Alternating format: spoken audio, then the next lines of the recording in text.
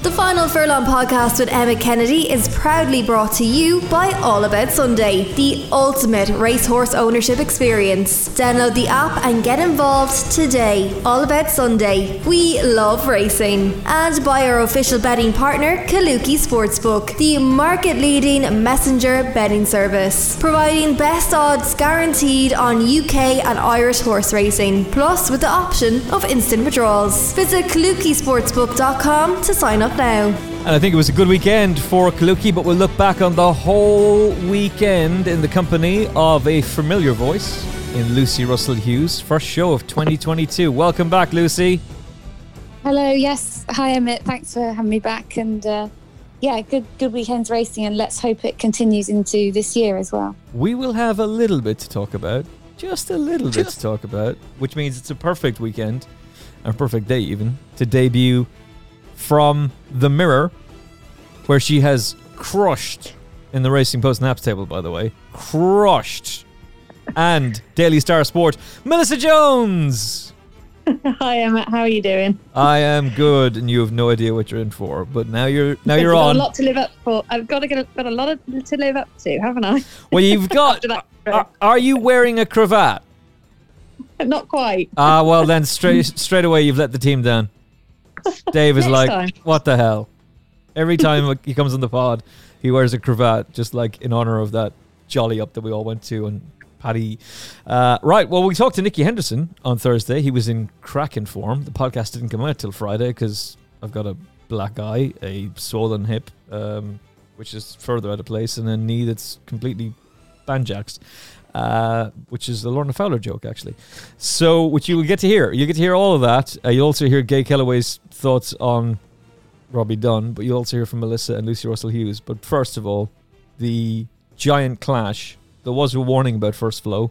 We gave him due mention. Nicky did, as did Rory. Yeah, he ends up getting beaten 19 lengths in the race that he won last year by Shishkin and Energumene, who must have been long odds on in many people's minds and possibly even in reality at one point, because it just looked as though he's got it. Jumps the last and it's all over, and somehow Shishkin gets there. It was a thrilling race to watch from start to finish. And Melissa, take it away. Your impression of the Clarence House Chase. Well, first of all, what an incredible contest test for us all to savour. It was brilliant, wasn't it? I mean, in front of the fans at Ascot who turned out to watch it, and obviously a lot of excitement in the build-up, like who would win. And Shishkin, obviously, with his Cheltenham Festival form, Energumene hasn't been there to meet him yet. But they raced and they did deliver, didn't they? They produced what we wanted to see. And Energumene, his jumping, the pinpoint accuracy of it up the inside. In running, literally everyone thought that. He did have Shishkin's measure after a couple of blunders from the Henderson horse. Obviously, he had that bad stumble, didn't he? And he wasn't 100% accurate as his fences. Well, Paul Townend turning the screw on Energumene up front, and you're looking at him thinking he's got this in the bag. You know, Shishkin's going to stay on very well, but you did think that obviously with the proven class of Energumene and the race going his way, he would hold sway in the finish, but. No one could have really predicted it, could they, at the final fence, quite how Shishkin won in the end. No way. I don't think for a second they could have, Lucy. And that's what made it so fascinating. And actually, I was actually staring at Racing, what was it, ITV, going, he's going to do him. He's going to do him. And it was that excitement. Like, it was a race that you didn't have to have a bet in, but whether you'd back Shishkin or Energumene, and in my case I backed Energumene, I was still just thrilled and enthralled by this amazing contest. So what was your takeaway from Shishkin beating Energumene in the style that he did?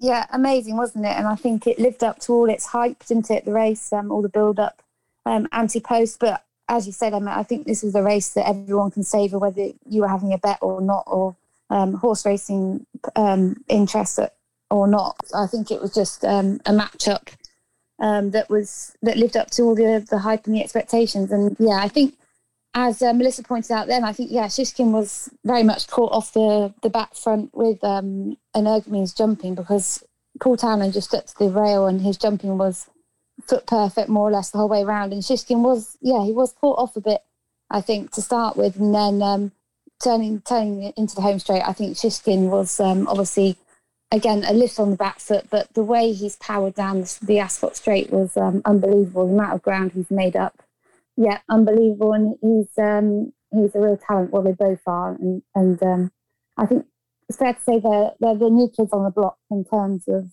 chasing, sort of novice chasers, and the talent that they possess. But I think Shishkin, the way he was getting there with every stride, just really sort of resonates with other horses that Henderson's had in the past. Altior, he always looked beat, but somehow these champions always seem to put it out the fire, and I think that's what Shishkin's done here. So, amazing.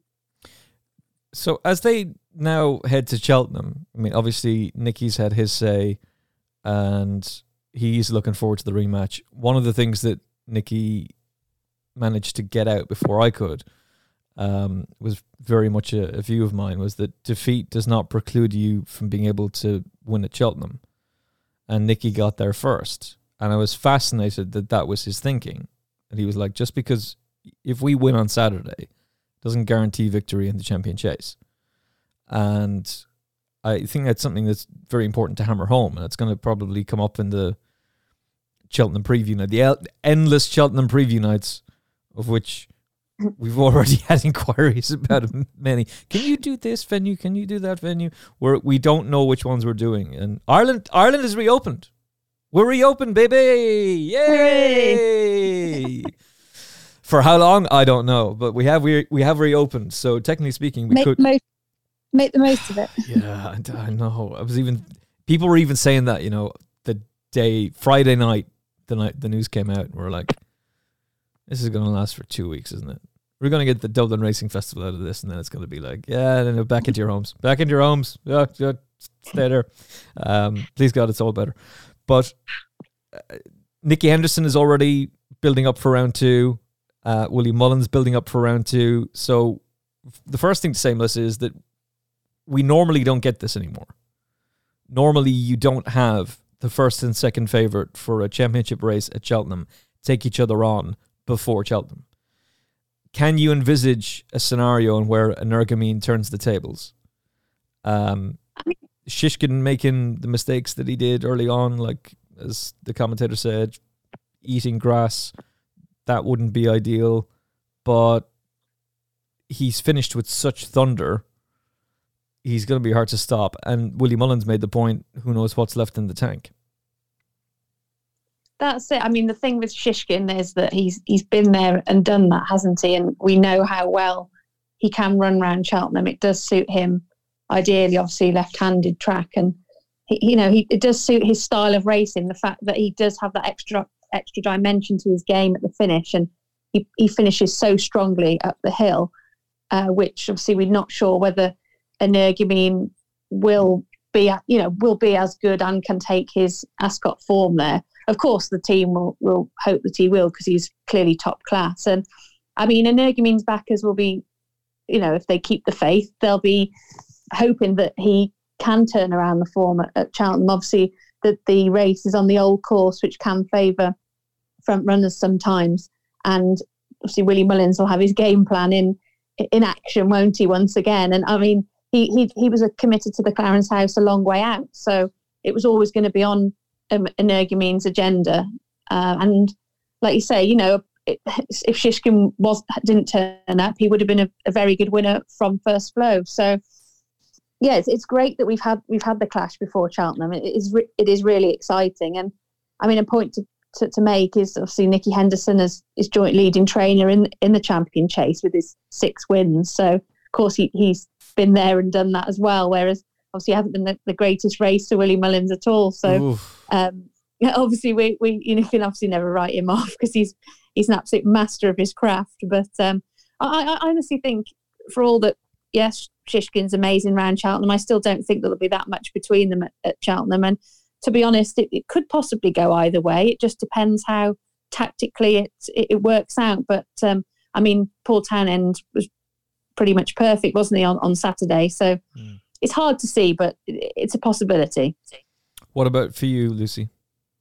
Well, yeah, I think, I mean, given how short Shishkin is already for the champion chase, I think people are obviously thinking he is the horse to go with again in round 2 with this matchup with Energumene. But you just wonder how much the Ascot race has taken out of Shishkin and Energumene as well. So it'd be interesting to see how much that race has possibly taken out of him. But I think the manner in which Shishkin's won that race at Ascot in the Clarence House, you would suggest he still had a bit left in reserve. And I think in the post-race interviews with Nicky Henderson, I think without him saying anything about Shishkin stepping up and trip, you could just see there was a little thought in his mind, possibly in the back of his mind, that this horse in time could possibly stretch beyond 2 miles. So, oh no, yeah. Oh no, well, oh no, I know, Altior 2.0.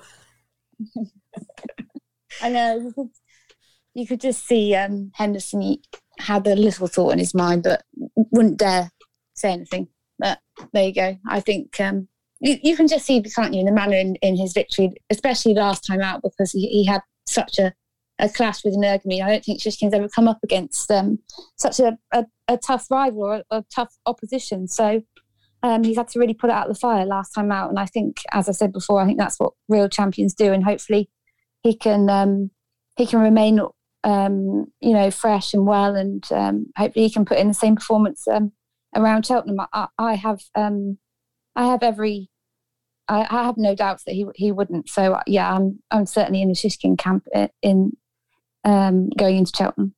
From a betting perspective, Melissa, is your thought process now to just hold mad tough, or would you take a chance on Energumene at 11 to 4? I mean, I don't do too many anti-post wagers. What? But I think no, not really. Quite conservative in that area, but it's because races are hard enough to work out as they are, aren't they? But I would, yeah. I suppose if I had to have a bet, I would chance Energumene, because, like I said, there's not that much between them. And okay, Shishkin, he is a true champion, but Energumene's right up there. He's top class as well, and you only need a different race, a different set of circumstances. And, for example, we know how good Shishkin is at Cheltenham, but if he had a stumble or made a mistake like he did at Ascot, could he unseat Nico? There's a potential. Whereas, see, Energumene's very fluent and obviously going the other way around. But yeah, Shishkin's, he's a true champion, and he finds a way to win, but he's not bomb-proof by any means. I wonder, is there a scenario in where Energumene can sit in behind Shishkin Poursois? Because the next time we see him will be the Dublin Racing Festival in the Dublin Chase, I believe it's called. Mm-hmm. And he's odds on for that. And you'd be disappointed if he couldn't win it. Yeah, it just seems to be trips to Britain take something out of him. So exactly, if they then were to actually properly unleash him like they should have last year at Cheltenham and let him just go from the front, do you then put Energumene in behind him? So immediately the pace is injected, because you can't let Shishkin Poursois get too much of an easy lead. And everything else in behind has a big question mark over them, with the exception maybe of Editor De Geet, it's a strange thing to say for a 40-1 shot with Kaluki Sportsbook. I should say that Energumene is 4-6 with Kaluki, Energumene's 4-6 with Kaluki. Shishkin is 4-6 with Kaluki. I'm envisaging a world in where I won a load of money at the weekend. I did not. Shishkin is 4-6 and Energumene's 11-4. That's too big a price differential in my mind, seeing as they both went into the race with only a £1 difference in the official handicap. And that might be a £2 difference. It might actually stay the same. They might just both go up to 173, 172 respectively, or 174, 173 respectively. We're recording on Monday, so you're trying to guess what the handicapper will do is a nightmare. But Shishkin Poursois was 176 before Sandown, where he undeniably completely disappointed, but that run can't have been true, and he ended up missing Christmas. And with the exception of Put the Kettle On, where you're really hanging your hat on her brilliant Cheltenham record, there's not a whole lot in there that you'd fear. No, exactly. And I mean, that's a possibility, isn't it, that Shishkin Possoir could race that way? We shall see. I mean, Energumene will then take a toe, wouldn't he? And then, of course, they'd still be going a good pace, but he wouldn't be sort of setting it up so much for Shishkin's late charge. Yeah, it's fascinating, really, isn't it? I mean, it could work out any way, but obviously that's what keeps us coming back for more and more. Yeah, because there's going to be... Go on, Lucy. No. I was just going to say that I think that pace in the Clarence House, I think even Nico said after the race, they just went so fast, didn't they? I mean, the pair of them, Energumene and Shishkin, I think Nico said the pace that they went throughout the whole race, there was no let-up. So you just wonder whether that might have been why Shishkin did have a couple of errors. He's probably never been put under that much pressure before. So you just wonder how different the pace might be a bit slower at Cheltenham. Just the fact that it's a lot more of an undulating track, isn't it? You've got the fences on the hill and coming down the hill as well. So, yeah, I think that pace last time in the Clarence House was very, very strong. Well, I wonder, does that mean Patrick Mullins gets told, go out there and make it as fast as you possibly can on Shishkin? Yeah. Nico's giving the game away. That little bit of pace just made him cause a few blunders. Get out there to make it as fast as you can. I'm sure Rich Ritchie will love that. He'll love having a pacemaker at the Cheltenham Festival in a championship race, given that he's talking about rebuilding his team as he's currently talking right now, looking ahead to Cheltenham. I mean, on the Nico front, I should mention, obviously, you know, he's normally quite a reserved character, but coming back in, he was absolutely buzzing, wasn't he, on Shishkin? And obviously the crowd, and they were in raptures cheering them both in, and he was grinning from ear to ear, wasn't he? So being on top of Shishkin, riding him round Ascot, just incredible. It must have been such a buzz for him as a sportsman. And you're right, he is normally the quiet gentleman, but he was given it socks, and he deserved to, because that was a brilliant ride. I mean, there was several times there's at least twice where he could have come off. And now we would have been going, oh, Nico. But still, he could have. And somehow he's managed to get the horse up to go and win. So he deserved to. Also, I thought it was a beautiful act of sportsmanship from Paul Townend to reach over and congratulate him straight after the line, because it must have been like you've travelled all the way over to the UK. You look set to win a Grade 1. You've just been chinned in the mayor's race. You look set to win a Grade 1. And there's those yellow and black silks coming down the outside, and they do you. And yet Townend's first act is to reach out his hand and say, well done. So I thought that was very few sports you'll see that in. Golf, maybe, but you certainly won't see it in Formula 1. They just kill each other. So Energumene and Shishkin round 2 will be fascinating, but definitely the advantages with Shishkin. The other thing to say is maybe that was 4D chess from Nico de Boinville. Oh, yeah, that pace caused mistakes to be made. Oh, you fools. Now you'll make it faster for us. Because if he does get more pace, maybe he wins by further. It'll be thrilling to watch. And, of course, we'll be building up to it here on the Final Furlong podcast all of the way. A very brief one on Allaho, because this shouldn't take too long, I don't think. Allaho is favourite for the Ryanair. Actually, I haven't checked what price he is now. I'm assuming he's 11 to 10? Really? I would take that.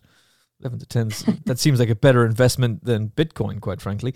So Allaho has won this race for the second year in a row. He has put away Fakir Duderie and put away the 162 rated Notebook. Lucy, he made it look really easy, and that's a perfect warm-up for Cheltenham. Yeah, fantastic. I think what's fantastic about this horse is his jumping. I mean, the amount of strides he takes off before the fence is just breathtaking. I think but then he doesn't seem to lack any pace with it either, because sometimes when you spend that time in the air, you're on the back foot. But he's just very graceful, isn't he, over his fences? Superb win again. And as you said, he's pretty much a very short price to take the Ryanair again next year. And I think he looks a Gold Cup horse in the making, this horse. And as I said, yeah, he just very smooth, isn't he?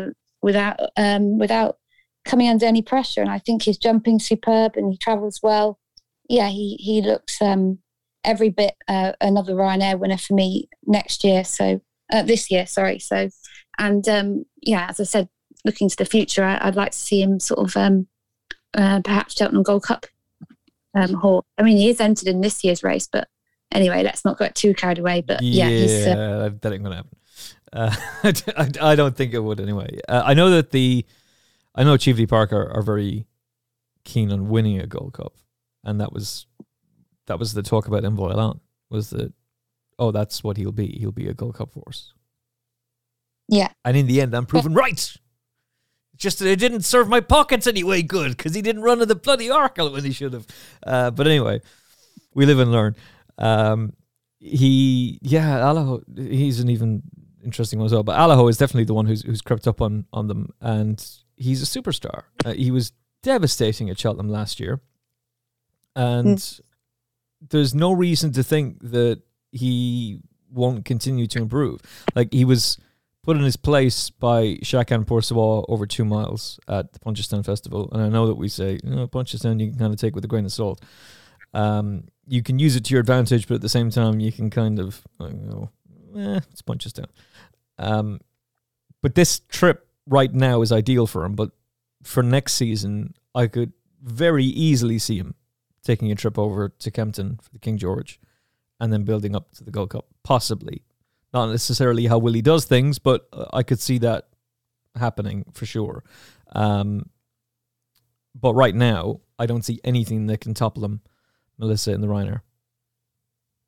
No, and you only have to look at last year's performance, don't you? He had them all sort of strung out across Cheltenham in that race. It was a sparkling performance. He just has this ability to totally like ground out victory from the front, and the gallop he goes, it's relentless, isn't it, really? I mean, Connections hoped that he would be a Gold Cup horse originally. He used to run, didn't he, over longer trips, and then of course he stepped back in trip to 2.5 and slightly further at Cheltenham. And actually last year's Ryanair win, he was wearing the first time tongue tie, which he has obviously been retained since. And I mean, that's whether that's key to his improvement, I'm not sure. I mean, he's always been a very classy horse, but that Ryanair win and subsequently is he's been brilliant, hasn't he? And see the 12 lengths last year that he won at Cheltenham, it's hard not to see him winning again. He should do. He's 8, isn't he now? So coming to the peak of his powers, and you look at the market for the Ryanair and you think, well, what's actually his sort of main rival? I mean, Energumene's second favourite, more or less, and see Champion Chase bound, you would 99% say. St Calvados is in there, Chamblou, Asterion Phalange. I mean, they're all not the same as Allaho, are they? He's been there, he's done that, and he's in tremendous form clearly. And he's just a joy to watch, isn't he? When he sets about his business, and Fakir Duderi, he just struggled after that first mistake yesterday, and obviously the tumble for Battle Over Doyen. Glad to see him get to his feet, but Allaho has that characteristic where he just puts his rivals under pressure, doesn't he? And he forces them into making mistakes almost, and he's deadly around Cheltenham. Yeah, he wins basically. Those of you who took the advice and got the 9-4, gravy all day long. Royal Pagaille. I did say on TalkSport on Friday, I can see traders panicking as floods of money just comes in for Venetia Williams Royal Pagaille, because at Lingfield she was tearing it up. Soft ground, haydock. It's just going to really suit. He ends up just holding on from Sam Brown. Remastered my selection on the pod. Oh dear. I'm not sure David Pipe's horses are in tremendous form at the moment. I think that I know he's had a winner here and there, but there's a lot of his horses are being beaten a long, long way. He'll have it fixed for Cheltenham, have no fear. But Royal Pagaille records back-to-back victories in the Peter Marsh handicap chase.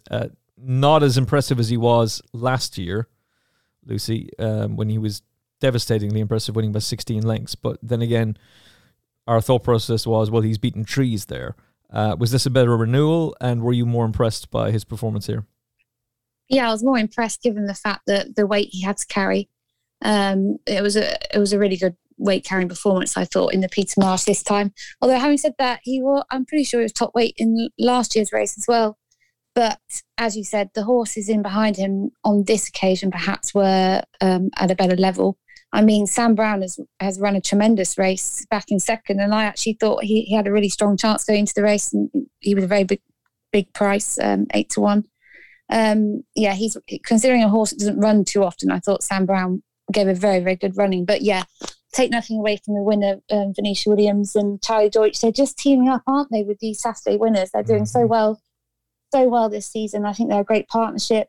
And as you said, Venetia's horses love the mud. And yeah, this horse is a real improver, isn't he? Since he's joined her stable, he's just done nothing but run well for connections. And I think even the fact that she pitched him into the Gold Cup last year, I thought that was a very, very brave shout. So speaks volumes of the horse, and he's just he's what you want, isn't he, in a racehorse? He's tough, and he's not got much size about him, but I think he always runs a true race, and I think that's what you want in a racehorse, isn't it? So yeah, great weight carrying performance, great ride, and great win all round.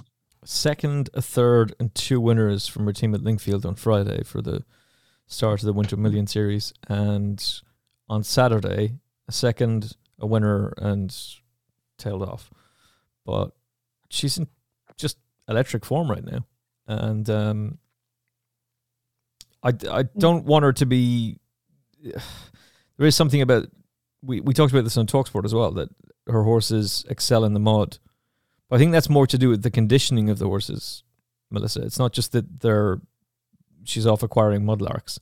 I think that her horses are so, because she's won so many races at the Cheltenham Festival, when the ground is good to soft, good at times, that she just has this way of conditioning her horses that they're able to cope with it. That being said, while he was tailed off 6th in the Gold Cup last year, if we were to end up in some scenario where the mud is flying in the Gold Cup, does he come into the picture for you? I mean, possibly. Last year, things didn't really go to plan for him, did they? Unfortunately, he had to get the horse ambulance, unfortunately, from the paddock, because he obviously had a foot injury. That's and right. It was quite a serious one, and took him to the stable yard, and thankfully subsequently recovered and has come back to perform at such a good level at Haydock at the weekend. And the horses that filled the places there are higher rated than last year, and it did look a deeper renewal. Like you say, Emma, Venetia's horses are absolutely flying at the moment. And I mean, Charlie Deutsch he's been absolutely excellent, hasn't he, this season? And you watch him in races, and tactically he's absolutely superb. And there was one at Lingfield called Frero Bamboo, and the horse, it's not the biggest, as racing fans will know.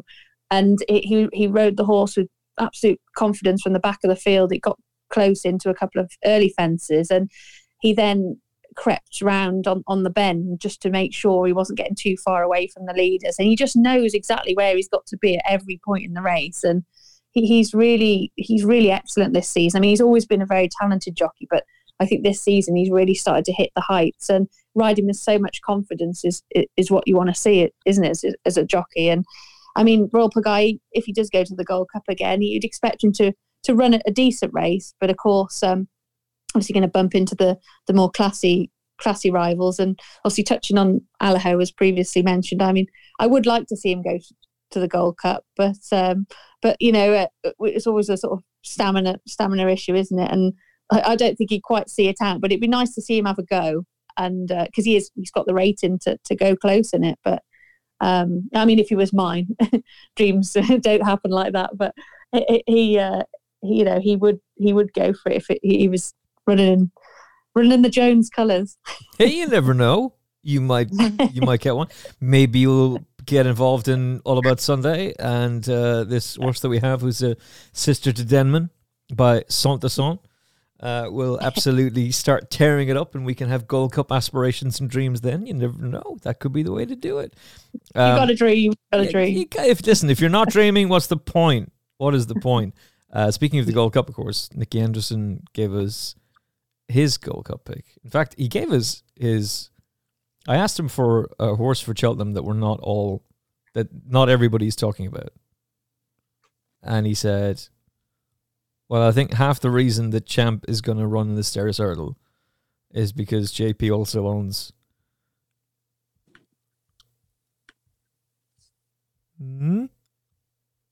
Anybody want to get in? No? No. Chantry House. Oh. And when I said, so would you just like draw a line under Kempton then? He goes, no, ignore the King George. Kempton's Kempton. Cheltenham is Cheltenham. That should be a line for every Cheltenham preview from here into eternity. The Gold Cup is a bit of a mess. Like, there's no question about the proven class of a Plutard. And no reason why he couldn't go one better than last year.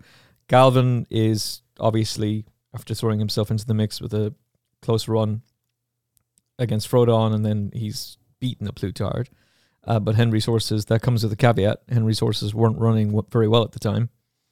Manila Indo, he needs to show us something. But we know he has the class. Album Photo, yeah, all right. All right, Ruby. Keep on talking that talk. Whatever. Don't think so. Tornado Flyer is fascinating. And Protectorat needs the mud to fly. So if you want to go with the Asterion Phalange from the Lorna Fowler Academy theory that if he stands up, he'll win, or if you want to keep the faith with Chantry House, I won't talk you out of it, but it's definitely fascinating. One horse that won't be going there is Yalenki, and we'll just talk about him briefly because it's probably going to be Grand National, I would think, again for him. But there does need to be a situation where by the time this race comes around next year, if Yalenki is still in training, or whether he is or not, there needs to be a Yalenki statue at Taunton for the Portman Cup.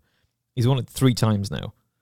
2020, 2021, and this year, 2022, all under Bryony Frost, who we'll be talking about a little bit later on. And in the end, he's won it really easily. Again, bit of a concern about David Pipe because Ramses Ditsaye was beaten way too far. 40 lengths is just, that's not him. But Yalenki loves Taunton, and this is officially his best ever season, which is quite extraordinary, Melissa. It is, isn't it? And what a sight to behold, him running around Taunton yet again to retain his unbeaten record around there. No, it's great to see. And I mean, he's had 48 races now. He's won 13 of them and been placed in a further 14. I mean, what a record considering the type of races he runs in. He's earned nearly £450,000 in prize money. He's taken connections to all sorts of the big staying races, hasn't he? They've dined at the top table with him. He's running the Grand National. He's run at the Cheltenham Festival. And of course, this season, he's had a bit of a lighter campaign, hasn't he? He's just had the 2 runs, and both of those have been winners. Both of those have been wins, sorry. So it's been good to see. And I think, obviously, now he's a little bit older. He's 12, and he's racked up a good fair few miles over the years. Connections are, that their patient approach is paying off more, isn't it, this season? And yeah, Taunton, he absolutely loves the place, and obviously with Bryony being local, it's a good one for fans to see and cheer in. Yeah, clearly meant a lot to her as well, and obviously the fans would have been going nuts. I presume it tilts at the Grand National is next, Lucy. Yeah, you'd think so, wouldn't you? And he's such a solid jumper. I think he's only had that one try in the Grand National, and obviously unseated riders, so you could say very unlucky. And what he's done this season, you'd think he's in tremendous form given his age as well. As we said, he's 12 years old now. 3 Portman Cups, and he looks, full of life, doesn't he? So if he was to go to the Grand National this year again, you'd like to think he had every chance, given the fact that I thought he was a bit unlucky on his one try, because what he is a solid jumper, solid galloper, and Bryony gets on very, very well with these types of horses. And she led from the front, didn't she, in the Portman Cup at the weekend, and made every yard of the running, and tremendous to see both of them winning in that fashion. Yeah, how he won on good ground still makes me go, huh? Because everything we knew about him was this fella needs it soft or heavy. But that victory at Cheltenham was fantastic, and Taunton I thought was terrific as well. And you just knew it was in the bag. You just knew kind of 2 out, 3 out. He's got this. You don't get too many, do you? You don't get too many reaching the veteran stage, and then from going from racing on heavy and soft to then good to soft and good, and well said, and looking better than ever. You know, we'll see his ratings a little bit shy of what it was, but he's just very, very solid horse, isn't he? It's a rarity. It's a rarity. Whatever Paul Nicholls has been doing, it's clearly paying off. So no, well done to him, and that's taking nothing away from Venetia. A horse that is half his age and has a very bright future is John Bon. So Nicky was talking about how he wanted to get a run into him just to make his own life easier, because he's a very buzzy horse in the morning, and just wind him down and then build him back up for March when he would meet Constitution Hill. There will be no change. These two are going to take each other on. Unless, as Rory Delargy said, Constitution Hill gets bought. Now, Michael Buckley has deep, deep, deep pockets. So you need to pay a lot of money. And Michael Buckley has his Constitution Hill backed at 33-1 to win the Supreme. And we ain't talking about a tenner. So he's not going anywhere. He's saying right for the Supreme, and so is John Bon. The question is, Melissa, how impressed were you with John Bon's performance at Haydock? This time winning by 3 lengths. And how much did this improve his credentials for the Supreme Novices Hurdle, or did it make you question them a little bit?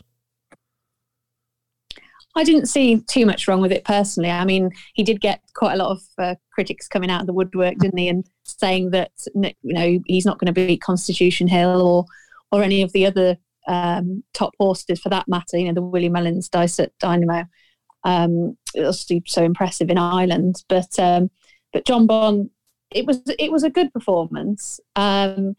He quickened once in the straight, and then they seemed to quicken again, and there was that slightly scary moment for his supporters, who've taken the short odds, that when he jumped into the back of a rival, didn't he, up the straight? A few nervy moments there, but he put the race to bed and came away at the finish. And so, I mean, it's only a trial, isn't it? And I don't think, like I said, it didn't sort of dampen my enthusiasm too much for Cheltenham, and, you know, I couldn't crab him too much. And the important point to note is he did seem to have settled a bit better before the race as well, because he's quite a bit of a buzzy horse, isn't he? He lives on his nerves a little bit, and that was good to see. So, yeah, onwards and upwards to Cheltenham. And no, for me, he didn't really do anything to sort of dampen the enthusiasm on the Cheltenham front. I agree. And Haydock is a sharp 2-mile track as well. It's quite interesting, Lucy, how we get so obsessed with stylish winners. Horses who pull clear of Gino de Bell, as in the Willie Mullins horse, or Constitution Hill, who's been devastatingly impressive, like freakish in what he's done so far. Yeah, John Bon had looked very good. This then becomes hard work. He never shirked the issue. He never looked for a second like he was going to down tools. He toughed it out, and he was very fluent when he needed to be, and yet he ends up being pushed out in the betting. As you say, I think people wanted him to win by double lengths, didn't they? I think double figure lengths. I think that's what you were sort of saying there, Emmett, and I agree with you, because yeah, he's won by 3 lengths, but he's had to get a bit tough with him, Aidan Coleman, hasn't he? And I think, to be honest, Brian Hughes was quite clever on what was the horse behind Richmond Lake. Yeah. He's certainly no that horse is certainly no mug, and quite surprised he went off at 12-1. But anyway, I think, yeah, as you say, people are probably more blown away by what Constitution Hill has done, just in the manner of his victories. But I think John Bond has again pulled it out of the fire. He's had to sort of dig deep for the victory, and I think that shows his tenacious attitude. And I think he's still retains all the ability looking ahead to Cheltenham. And I think if anything, it's enhanced his credentials, because he's proved he can win around Haydock, whereas he's won around Newbury, Ascot. To me, that strikes a lot more versatility going into a race at the Cheltenham Festival. I think that does strike a lot more versatility to me. Whereas if you're looking at Constitution Hill, he's only raced around Sandown twice, albeit winning very well and winning by a big margin. But you just question how much versatility is there. Whereas John Bond, to me, looks more versatile and perhaps stronger opposition. But we'll see. Are people using Might Eye as a direct line of collateral form? Because for one, the ground was tacky. Two, Might Eye had to concede weight to Constitution Hill last time out, and also John Bond has to concede weight to Might Eye here. So that doesn't work. You can't just go, "Oh, Constitution Hill buried Might Eye." Yeah, it doesn't. That's why we're at 9-2 last time. Yeah, it doesn't translate. Like he's beaten him by 14 lengths on his first start over hurdles, and then he's gone through the mud himself at Sandown. Now Constitution Hill is not going to have another run. He goes straight to Cheltenham. Nikki said, I can't find a race for him. Pretty sure you can, Nikki, but okay. You're good enough to come on the show, so we won't hammer you. And B, he doesn't want him to run in a small field race where he'll learn nothing. And who's going to want to take him on? I think he's more risky, if anything, going to Cheltenham. Oh, like that. Talk to me. I don't know if you're saying obviously we're not going to see him again, and obviously we're just going to have to bet on him based on what he's shown us around Sandown. I think possibly. I know he's won by miles, but it's a bit of a risk. I think John Bond has shown us a lot more. I think especially because he's giving weight away in that Haydock race as well. I think John Bond has shown us a lot more, arguably, but remains to be seen, doesn't it? I think he's a bit more risky, Constitution Hill. Melissa? Yeah, I'd be inclined to agree personally. I mean, Constitution Hill, he showed incredible power, didn't he, up the straight at Sandown to pull away from the field. But like you say, that's Sandown and this is Cheltenham, and completely different track, albeit obviously a stiff uphill finish. And, I guess it's sort of, it just suit gallopers and things. But I don't know. I wouldn't be sort of taking a short price about Constitution Hill. I'd be more interested in the Irish contingent, to be honest, for the Supreme. So, yes. Melissa, who are you more interested in?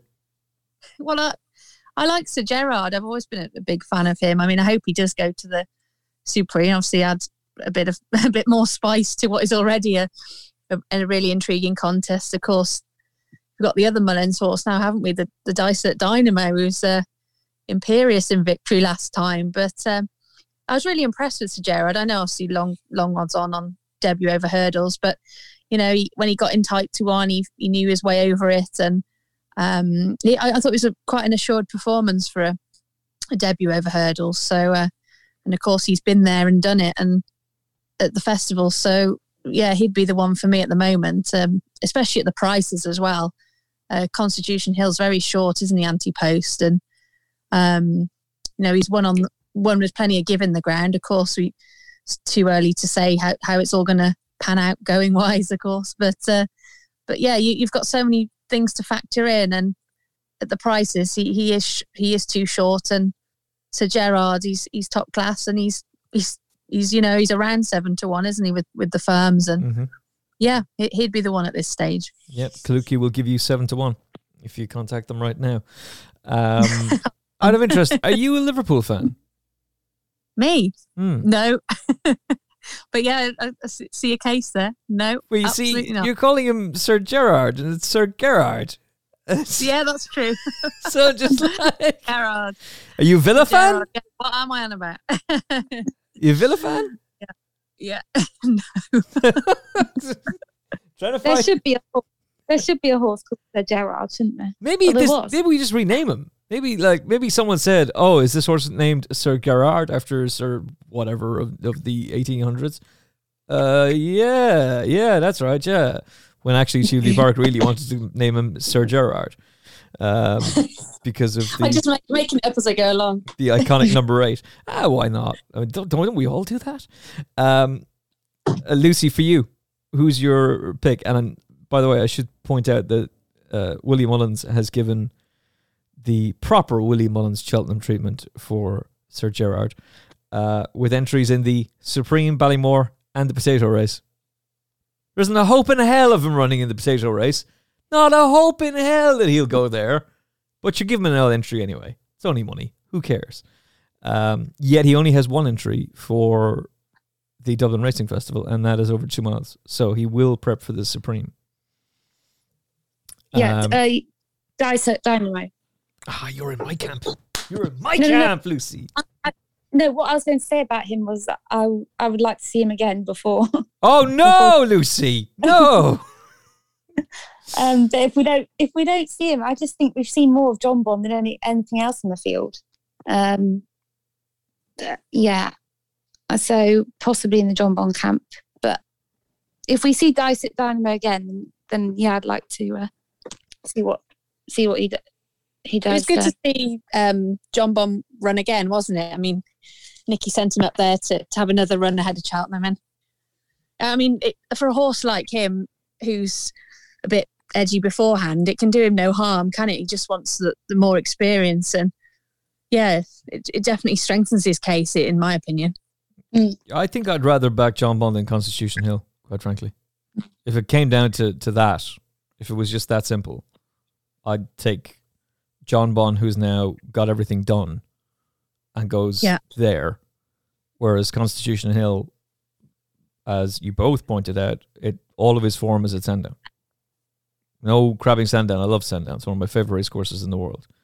But I'd rather take John Bond, who's proven that he can fight, and proven that if things go wrong, he'll figure out a way. He'll work with the jockey to be able to go and get it done and win. Yeah. Whereas you can't be 100% certain that it's going to be all sweetness and light for Constitution Hill. Maybe he turns up to the Supreme Novices Hurdle and wins by 50 lengths. Maybe he does. Yeah. Maybe he's that good. But maybe when things get tough, he's not going to have the requirement. Also, he's 5. John Bond is 6. So he's a year. If you think of that, that's an extra year of him being physically stronger. Same applies with Dicer Dynamo. Sir Gerard 7. Actually, I think the record for 7-year-olds in the Supreme is pretty bad. Paul Ferguson will sort that one out for us. Don't worry, though. Don't worry, Melissa. It's all good. Jerry Columba comes along and wins. So this was my pick over Christmas for the potato race after he won at Down Royal. Runs at Thurles on yielding ground over 2 miles 7, and you would imagine that it would be the ideal race for him, Lucy. Yeah, Jerry Colon. Well, he was workmanlike, wasn't he? I thought, especially given the fact he went off at such a short price. I just thought the manner of his victory, was a bit workmanlike. I mean, he sat third, didn't he, all the way round? And I think there was one error the second time in the home straight where Jack Kennedy sort of had to sit a bit tight, because I think he got close to one of the hurdles. But apart from that, and then obviously in the home straight, he was pressing for the lead. I thought he was a bit far back, and his manner in his victory was workmanlike. But I mean, he's won, hasn't he, at the end of the day, and that's the most important thing. I think to me, he just looks like he's just very, very relaxed and just it's quite a good thing to have in a racehorse, I suppose. But people will probably be a bit disappointed the fact that he didn't win by too far, given the fact that the horses in behind him were questionable in terms of their form as well. So, yeah, I just think he perhaps is a very, very relaxed individual, and that's how he races. So, that's all I've got to say on him, I think. I think Churchstone Warrior is decent, and I was surprised he got beaten at Cork. And since then he's been beaten by Ginto, who I think wins the Ballymore, quite frankly. And he's 7.5 lengths behind Jerry Gollum here. But you look at the market for the Albert Bartlett and Gordon Elliott. My God, it's frightening the talent he's got coming through. Ginto, Hollow Games, Jerry Gollum, Manila Crooner, and it's dominated by Irish horses as well, which we'll dig a little bit deeper into before we wrap up. But what did you think of the race, Melissa? And is he a horse that is now on your shortlist for Cheltenham, or were you like, no, I can forget him anyway? No, he did impress me. He's the type of horse, isn't he, that probably will be suited by the tests of the Albert Bartlett. Obviously, Manella Indo being a past winner of the race recently, and you need a horse that's going to grind it out, don't you? A really tough campaigner, and he does race a little bit behind the bridle at times. I mean, Jack Kennedy was stoking him up, wasn't he?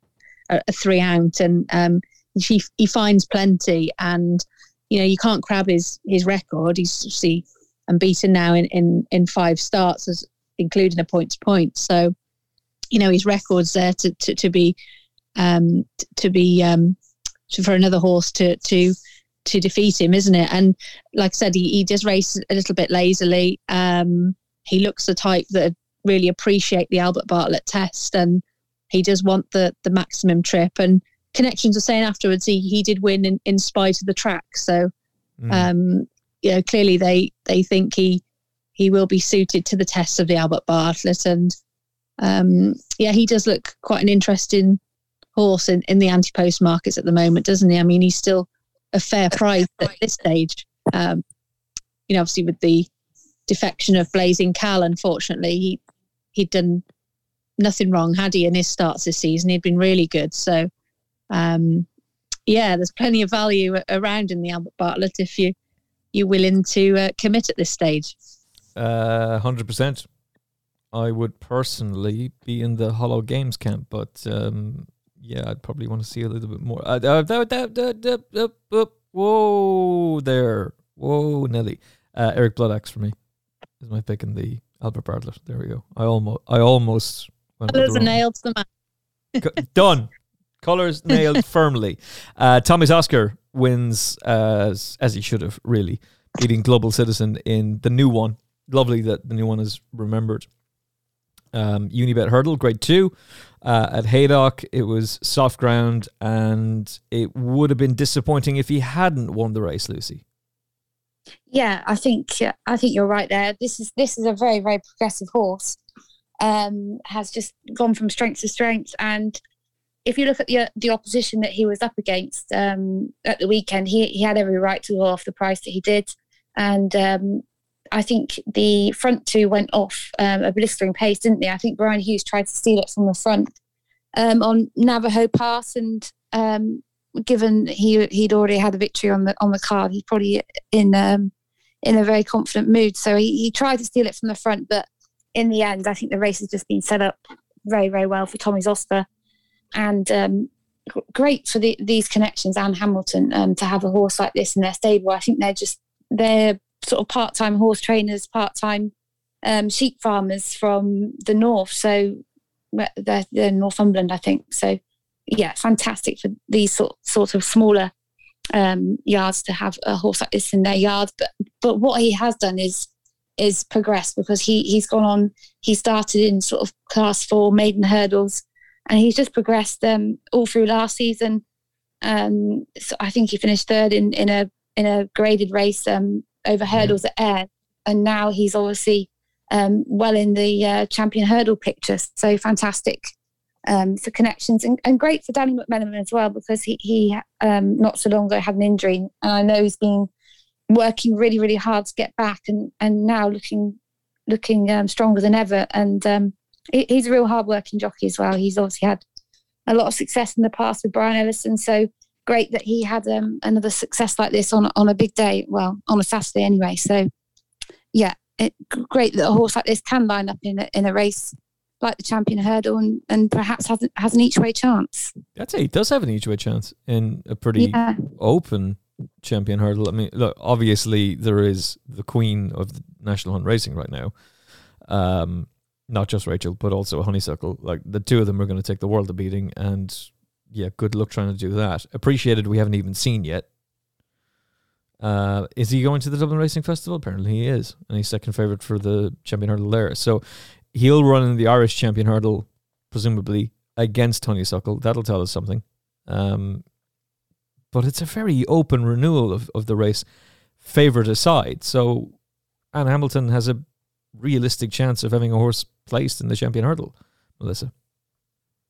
Yeah, I mean, why not go for it? I mean, after his hauler wins this season, he really has progressed through the ranks, hasn't he? And on Saturday won in a time that was, I think it's around 6 seconds quicker than John Bond's performance, obviously due to the early pace as well.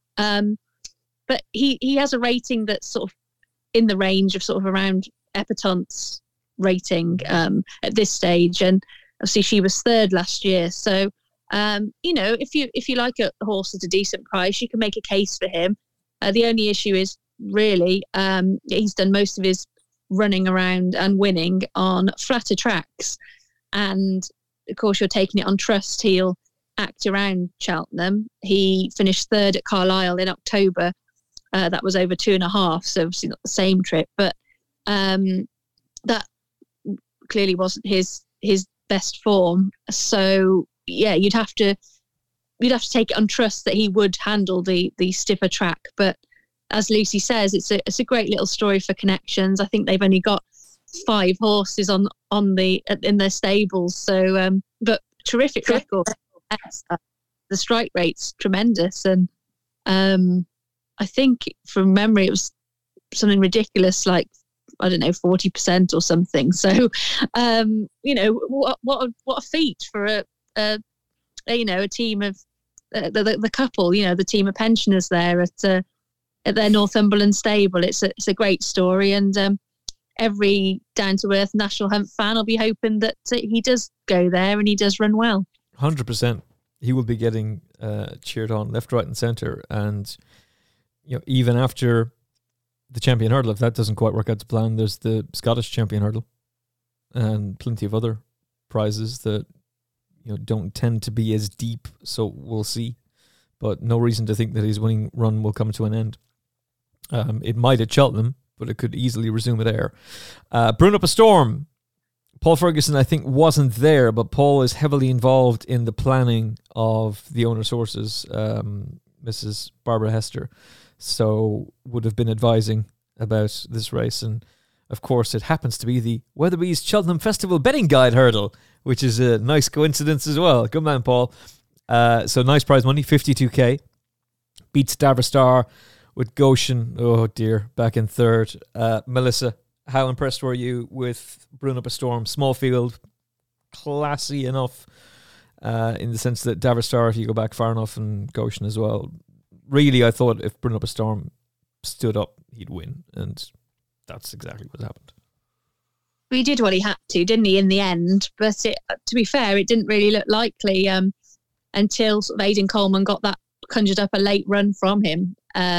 See, Davrstar had hit the front, and Goshen, see, Jamie Moore's had a torrid time on him, unfortunately, hasn't he? And he came in, being interviewed, and was obviously very frustrated with the effort from Goshen. He's got a lot of talent, but yeah, by gosh, he does make people, the jockeys, sort of work for the fee. He has a think about it, and they were saying that he might wear blinkers next time. So we shall see. The jury's out on him, unfortunately. But no, it was heartwarming to see Brewing Up a Storm come back, and and win, obviously after his heavy Cheltenham fall. And he's a Class 3 operator on his day, isn't he? And he was entitled to win that race on form, or on official ratings, star for star sort of. He was getting the £6, wasn't he? So theoretically he'd have the better chance. But Brewing Up a Storm, apart from his slight jumping blemishes, he's a very consistent horse, and he wins. He has his turn with his winning of races. So yeah, it's another good win for him. And just short of top class, isn't he? But yeah, he wins plenty for connections. And Davosar had switched from chasing back to hurdles at Punchestown. Obviously, it was a much lesser race, but still, it was a hurdle in which he was 6-1. Silas Emery was 2-5, and he bolted up, absolutely bolted up. So he was a player, and as you said, Brewing Up a Storm had to really work for it. Goshen, we should talk about in a little bit, but as for Brewing Up a Storm, straight to Aintree now for him, Lucy. Yeah, I'm pleased. I'm pleased for Ollie Murphy because A, to get the horse back from that really heavy fall last time out, and B, I think this is a horse. I saw him at Cheltenham. I was there on New Year's Day. He just looks tremendous in his coat. Really, just looks really well in himself. So I'm delighted for Ollie Murphy to get this horse back. I thought he had every chance on New Year's Day at Cheltenham, and looked like he had the race at his mercy. So to get him back from that heavy fall was great. I thought this race at Lingfield, the three of them were very, very close at the finish, weren't they? So every horse had a chance. Obviously, Goshen's so frustrating, but let's talk about the winner, because Brewing Up a Storm under Aidan Coleman was a great ride from him as well. And this is a horse who in the past they've tried chasing with him as well. I don't think that worked out. So another reason why Ollie Murphy's done really well to get this horse back to winning over hurdles, because he's a talented horse, So I'm pleased. And as you said, Davosar back in second, Gavin Cromwell, he's also taken that horse over fences as well. So great to see these three. That they had every chance in the home straight, and it was only just towards the line that you could name your winner. So I thought it was a good race and a good performance from Brewing Up a Storm and his connections.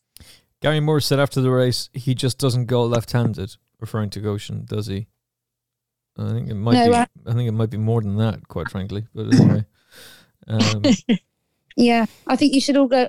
If anybody should do one thing, is go and watch that interview with on ITV that Jamie Moore did after the race, because he was so frustrated. I just think it just summarises horse racing, because it doesn't always go well. And he was speaking to Matt Chapman after the race, and that was bad enough in itself. Jesus Christ! Yeah. So go and watch it, because it's it just brings you back down to earth, really, and just see how frustrated they are with Goshen, because he's got all the talent in the world, hasn't he? But just needs to get him right, and then nobody's sure how or what they can do. So it's frightening to think it's only 2 years ago that he was on the brink of winning the Triumph, and just has that bizarre. I mean, it's an accident. That's all it is. It's just a freak accident. It's not Jamie's fault. It's no one's fault. It's just one of those bizarre things in racing that happened, and he hasn't been the same since. I was going to say, yesterday, Jamie Moore was in that interview, as Lucy mentioned, that Jamie was obviously saying it took him all the strength to sort of get him round the bends in the race. And as Matt was saying, Jamie's like one of the strongest jockeys in the way. He puts a lot of time and effort into his fitness, and having that just shows, doesn't it, the power of the thoroughbred. If they're a little bit quirky and they sort of turn up not in the right frame of mind for their race, then there's only so much you can do about it as a jockey.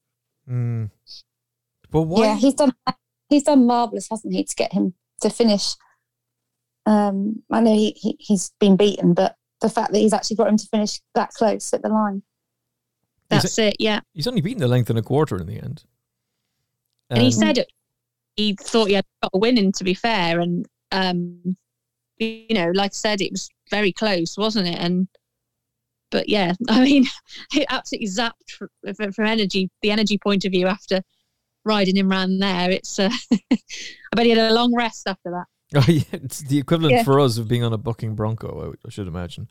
And look, it is worth pointing out that a year ago he did beat Song for Someone by 22 lengths, who had previously beaten him just on the previous start by 29 lengths. So he's capable of winning. It's just that it seems as though every single thing has to fall right. He has to be going right-handed, possibly up and trip now. They're talking about 2 mile 4, but they've done that. They took him to Ascot and tried going up and trip. So he's gone up to 2 mile 3.5. That hasn't worked. So now you're talking about going up further? So right-handed and further up and trip. Where the hell is that? It's difficult, isn't it? You know, sort of, it's hard to know what to do with him, really. It's sort of trying to convince him to put his best foot forward and apply himself with his, you know, that he should, the races he should be winning with his ability. But yeah, it's a hard one. I mean, what do? Do you put the headgear on? Do you up him in trip? It's a conundrum, isn't it? You know, just trying to eke out that little bit more from him and get him to put it all in on the day and finally sort of get connections the prizes they deserve. But yeah, I'm sure he gives Gary Moore a few headaches, that's for certain. Oh, yeah. 100%. I'd geld him again. I'd geld him a second time. it's just I'm really disappointed for them, because Gary Moore is a very likeable trainer and Jamie Moore is a very likeable jockey, and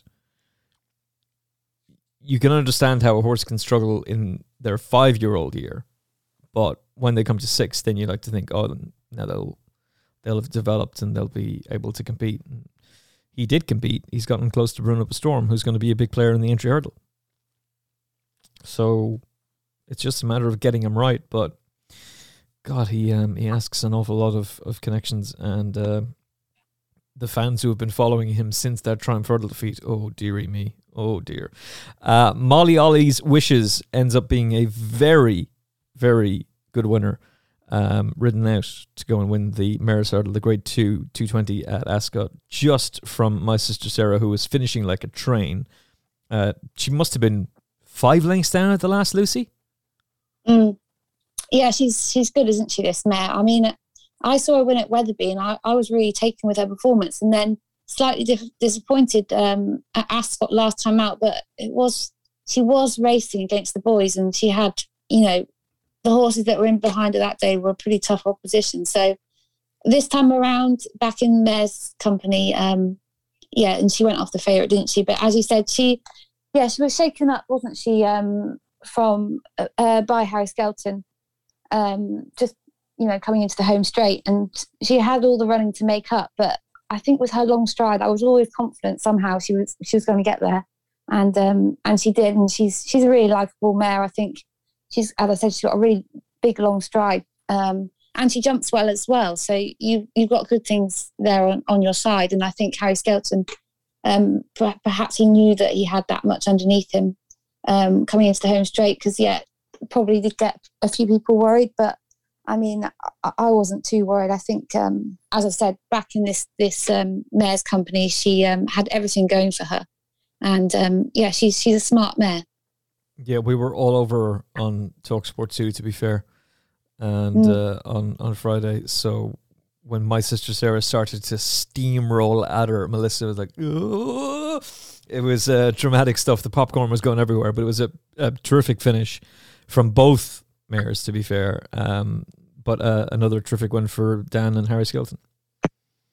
That's a feather in the cap for Dan Skelton, who sort of planned that race a long time, and it was a long time in the making, wasn't it, for her to run in that race and at the Royal Venue. And the race was a dour test of stamina, with Western Victory taking usual pacemaking duties, and Ollie's Wishes was placed in the perfect position during the race, wasn't she? Just the fact that My Sister Sarah sort of found her stride late on. I mean, she didn't really look like she was going to get there, but Ollie's Wishes had put her heart and soul into the performance, and you know, she had every right to get a bit tired in the closing stages. And the Skeltons had a great day, didn't they? And on Saturday and landing the treble there, and with a well executed plan with this mare. So good to see, and good team effort for the Skelton brothers.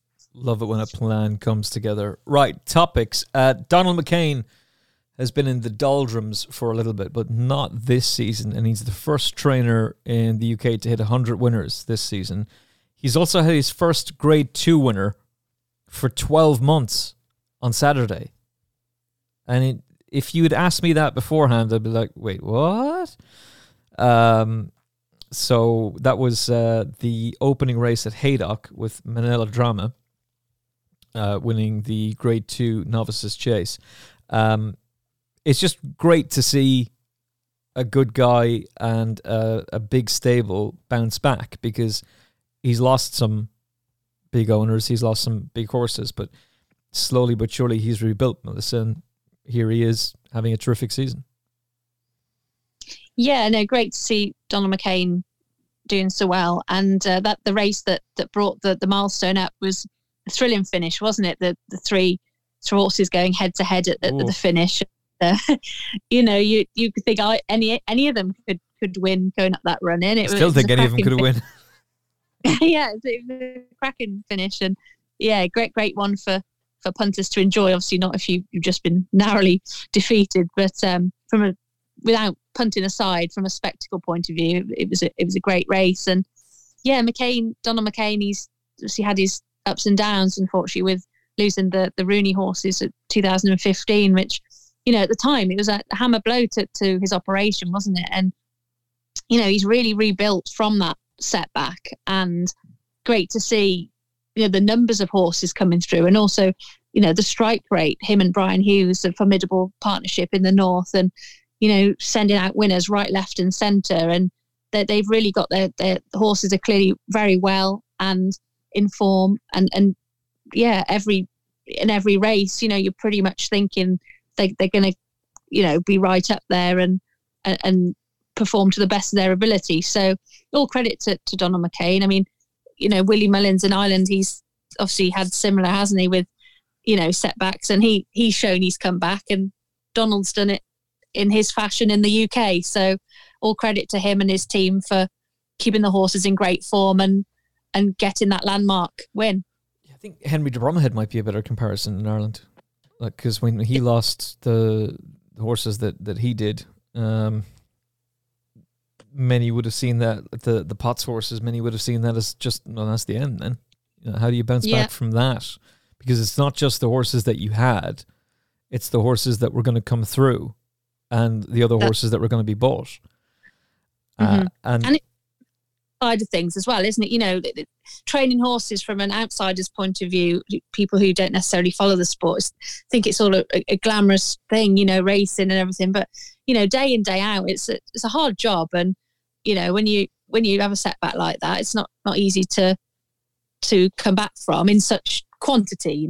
Yeah. And he's shown that in his droves that he can train winner after winner this season, and it's great to see. And obviously got a good band of owners there who are supporting him, and then getting the young stock coming through. He's got a lot of nice young horses now, and good for UK racing to see his success. 100%. And in some ways, Lucy, while it's an absolute hammer blow to lose a big owner like the Rooneys, or in Henry de Bromhead's case to lose the Potts, particularly when you've had success for them, it can also be freeing, particularly if that, and I'm not suggesting it, I can say it of the Potts, but not of the Rooneys. If one owner in particular is quite controlling, and they want all the best horses, and they want this done, and they want that done, and it's all about them, suddenly you're rebuilding, and you're able to go and talk to other people, and you're freer to go and attract people. Racing people are intelligent. They'll if they see a class act like Henry de Bromhead has empty stables, they'll go putting horses with him. Let's take advantage of that. And the same with Donald McCain. And it's taken a while for Donald, but he's got there. But Henry de Bromhead had rebuilt in spectacular fashion, to the point that he achieved something that no one ever achieved before, winning a champion hurdle a Gold Cup and a Grand National in the same season, throw in the Queen Mother Champion Chase as well. Like the first ones that I mentioned had never been done before, but to win the Champion Chase as well and be on the brink of being Cheltenham champion trainer, which really Willie Mullins should be given that trophy to him. I mean, that was just cruel. I don't even Willie wanted that trophy that year, but it's great for Donald, and he's a very different trainer to his father as well. They've both obviously won Grand Nationals. Ginger clearly had a better record in it, but Donald approaches the game differently to his dad.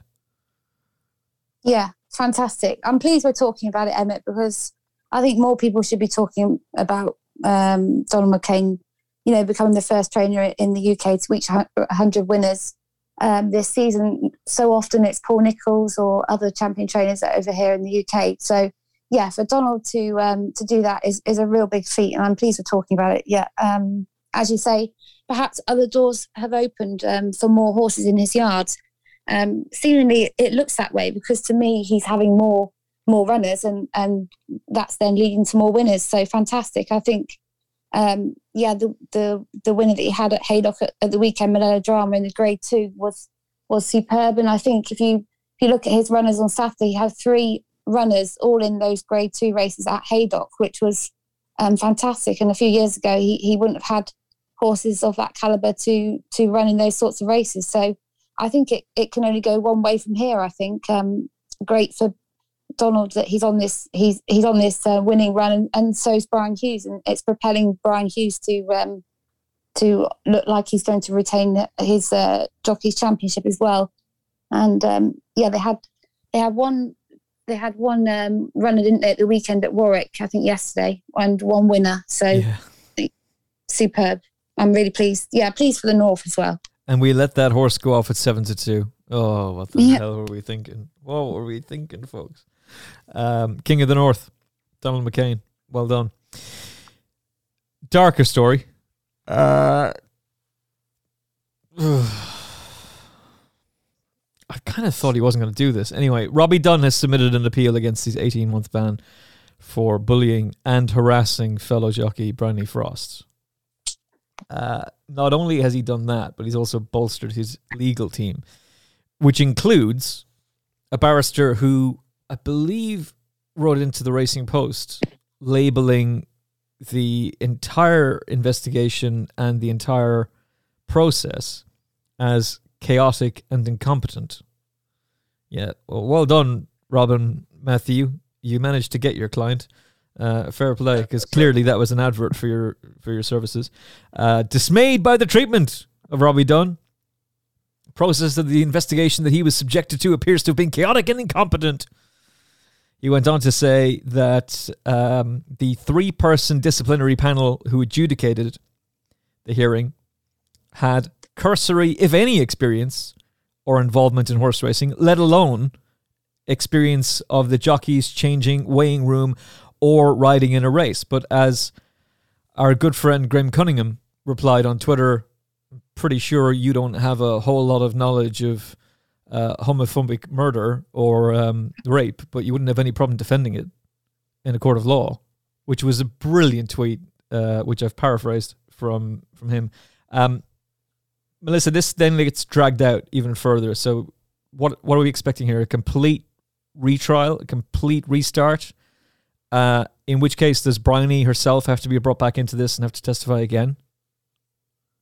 Yeah, it's a hard one to figure out, isn't it? I mean, with the sort of appeal extension that Robbie Dunn had, you did think that perhaps an appeal was forthcoming. Obviously, it's not a easy case to defend or argue for Robbie, is it, in terms of trying to get the ban reduced or what have you, and make changes after the result has come through. I mean, you only have to look really at the conclusion of the report in the findings that came out a little time after the decision was made to ban Robbie Dunn, and they, to quote it, they were saying that they were not troubled by any borderline decision on either guilt or sanction, and the threshold in the rule that Rule J19, which was covered in the case so comprehensively.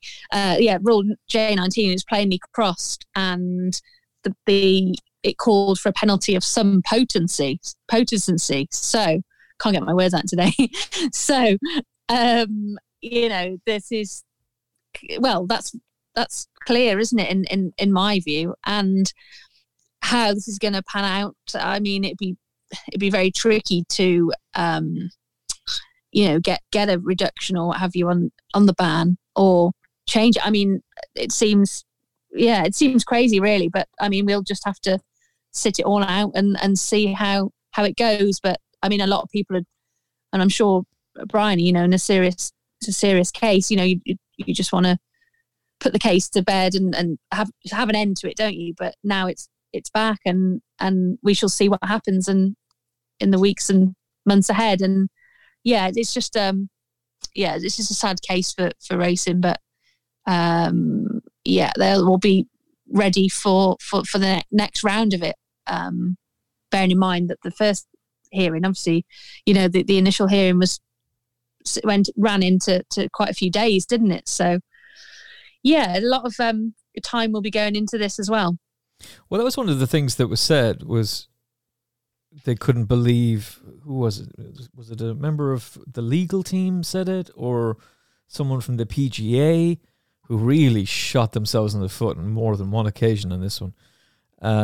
Said they couldn't believe how long the case went on for. I couldn't believe how quick the case was over. This was a legal case. It was over in days. Wasn't there? And, the actual documentation for a start was 100 odd pages, wasn't it? And, mammoth amount of information there.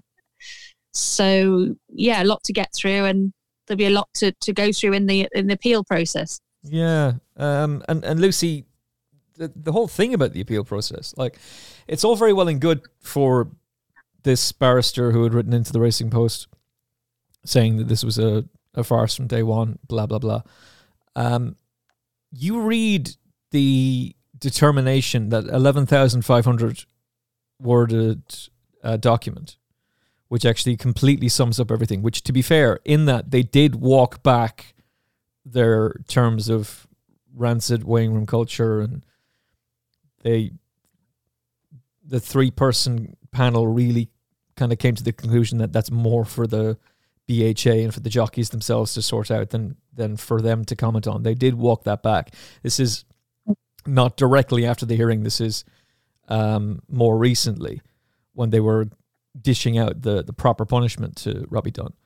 But they made it clear that they didn't believe a single word that he said, and they also said that he was very deliberate in how he hammered Bryony, that it was a sustained campaign of abuse over a period of 7 months in the workplace, in person, and online. And they also said that they didn't buy any of his sincerities. They didn't think that he was sincere in any way. They didn't think that he was in any way remorseful, that he didn't show 1 ounce of remorse. So how do you then have another case? Because if he's bolstered his legal team, guess what? The BHA are going to do the exact same thing. So how does he come out of this with his license handed back to him, and you're back into the weighing room, and on you go to compete with Bryony? I don't see how it turns around. Maybe it will. Maybe he will turn it around. But he's got one hell of a job in his hand, and he's going to need this top legal team to turn it around for him, because if they don't, it's going to cost him an absolute fortune, and for nothing. Yeah, I don't see that happening entirely, but whether the length of his ban will get reduced, because let's remember that he's banned from December 2021, isn't he, to, I'm just looking now, March 2023, which is a hefty ban. So the only thing I could think of, if his team find anything, or if this case gets revoked, then perhaps his ban will get reduced. That's all I can think of. But as you say, it's I think the thing is, because he's got a ban, he has a right to appeal, I presume, like anything in life. If you're banned for something, you have every right to appeal. Whether it's going to be successful or not is another matter. So it's just sad again, isn't it, that it's going on even longer. But I do agree with what you said, Emmett, in the fact that the case took so long. Well, yeah, because there's a lot of information, a lot of evidence, as you said, documents. In any case, the witness teams testimony. that have to pull everything together. It does take time, doesn't it? So I think, it's a bit unfair to say that it was dragged on that long, but I think anybody would expect a legal case to go on that long, to be honest. But yeah, it's just I think what's key here is the length of his ban is very long, isn't it? So perhaps if anything comes out of it, perhaps it'll get reduced, but remains to be seen, I suppose. I wonder, can they just go with what Bryony had said in the previous ones, or does she get dragged back into it? Because you could very easily spin this. You could very easily spin the narrative on this. This is just another way of getting at Bryony. I'm not saying that's what he's doing, because as you pointed out, Lucy, most people are entitled to appeal, and the door of appeal was open to him, and it was even extended for him. But I can see how tabloids would twist it and twist the narrative that this is another way of getting at her. So we'll have to see how the whole thing plays out. Anyway, it's going to be... What are we going to do? We're going to do a whole feature. Robbie Dunn watch. Just like do features on this every bloody week. Jesus Christ. Hugo Palmer's in talks to move his string and become Michael Owen's new trainer at Manor Farm.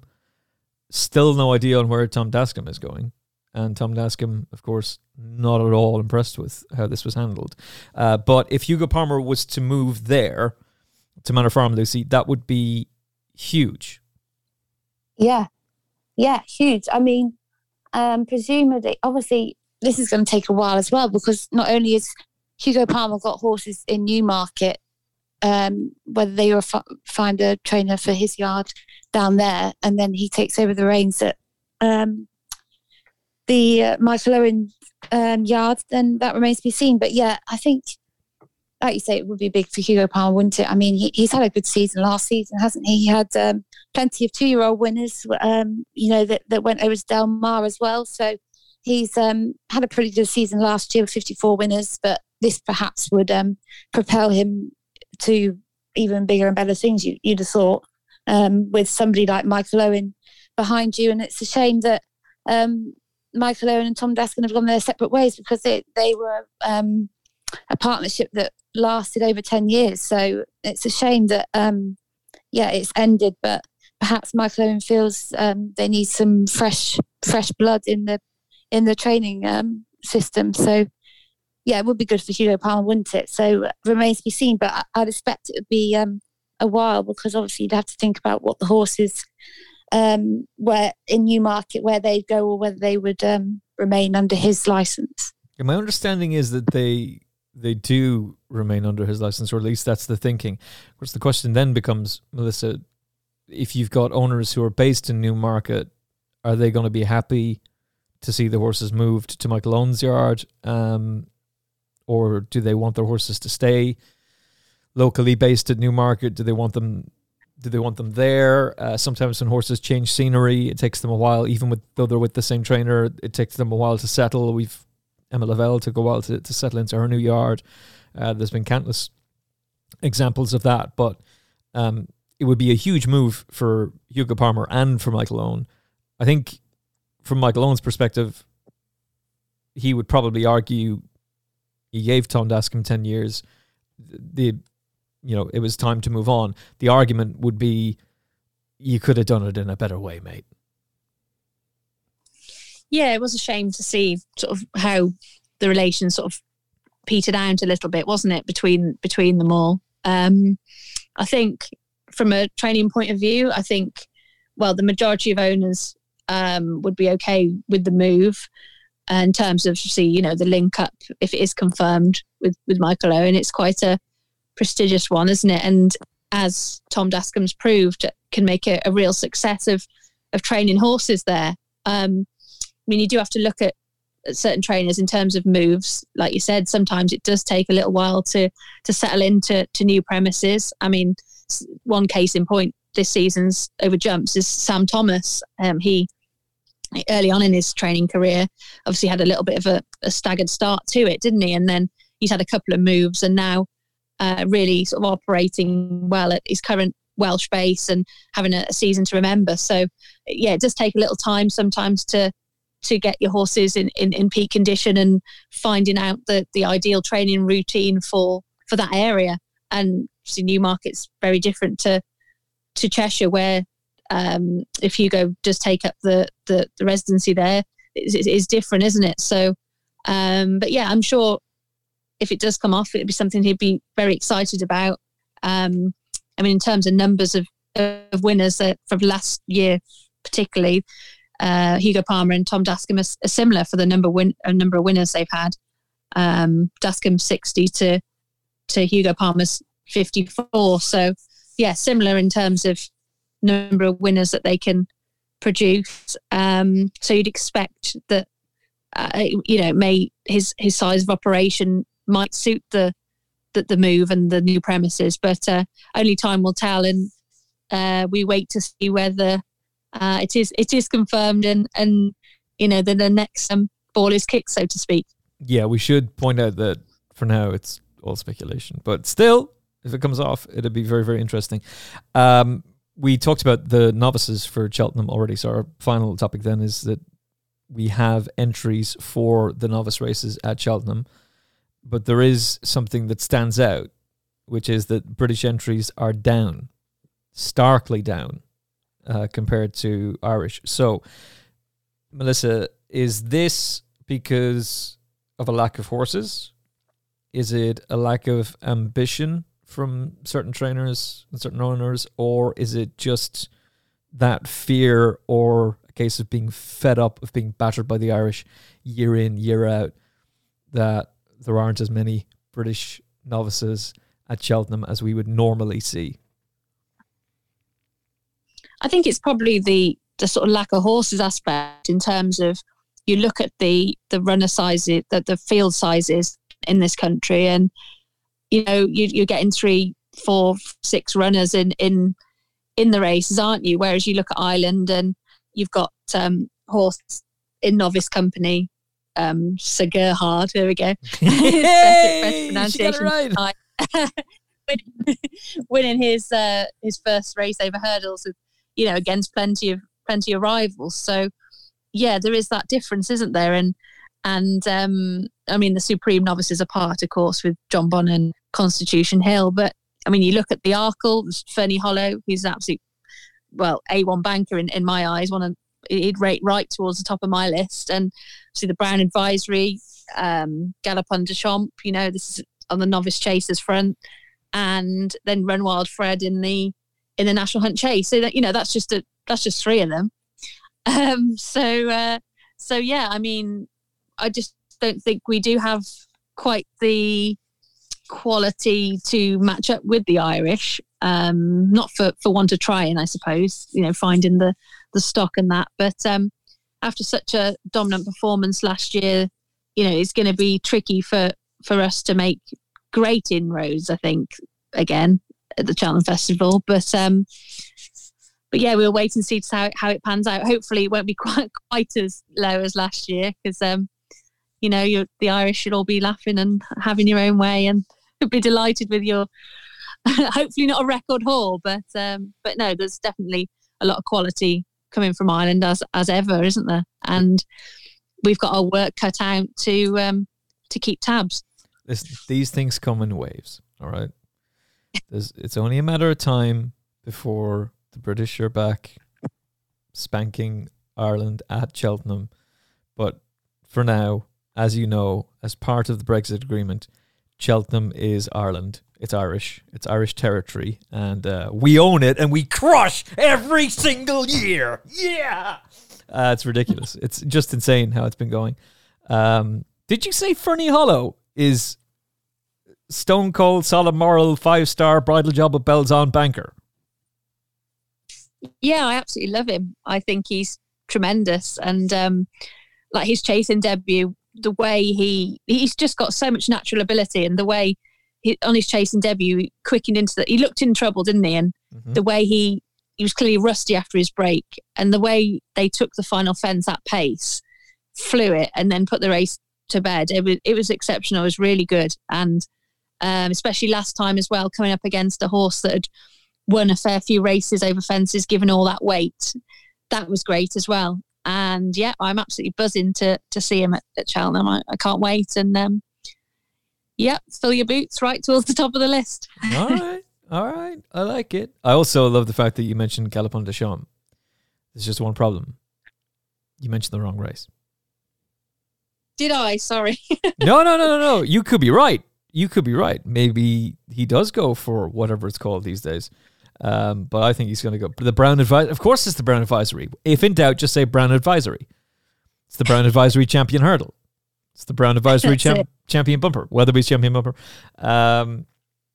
He may very well end up going for the old RSA / Brown Advisory Novices Chase. I think he'll end up going for the old Brown Advisory, now Turner's Novices Chase. And he's been well back to do so in recent weeks. Come on! 16-1. Oh, you beauty. Lucy, reduction of British entries for Cheltenham in the novice department. Is this a lack of ambition, fear of the Irish, lack of horses? What's your take on it?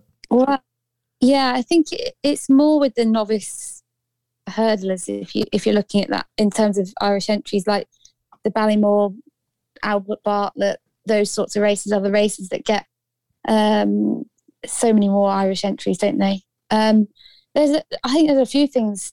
I think the fact that we have so much racing here in the UK means that the horses are just stretched further. I think if you look at Irish racing, if you watch Irish racing every day, they have less racing, so then you get bigger fields, don't you? The horse, and arguably, well, it's better for everyone. Better for the punters, better for people watching. You have more runners. Perhaps the horses are better campaigned. I don't know. I think our horses over here are just so far stretched. We have more racing, smaller fields, possibly possibly lesser quality of horses as well. I don't know. I think if you're watching, say, Sedgefield or something, you're watching Class 4 hurdle around Sedgefield, those horses probably are not as good as the horses that you might be watching in Ireland over hurdles. So yeah, it's I think it's the catalogue of a few things. But if you're looking at the races like the Albert Bartlett, I mean, I think the top 6 are all Irish. Yeah. Fancied, and then you've got Paul Nicholls Stage Star, who to me looks a bit too classy for those sorts of races somehow. I know it's strange to say that, but the Irish, usually the winners of those sorts of races, like the Albert Bartlett and the other novice hurdle big race at the Ballymore, they're just really tough and hardened, aren't they? And I think a horse like Paul Nicholls' Stage Star looks to me a little bit too classy. I don't know. You need a tough horse, but you need a talented horse as well. And at the moment, the Irish obviously are very strong in the novice hurdle divisions and the big fields as well. So they do have a little bit of a hand against us, which is a shame. I think it's a catalogue of a few things, really. Yeah, I don't think it's a shame at all. But no, we want proper competition between Britain and Ireland. Yeah. And we'll see. The thing is, a lot of these horses are going to meet at the Dublin Racing Festival.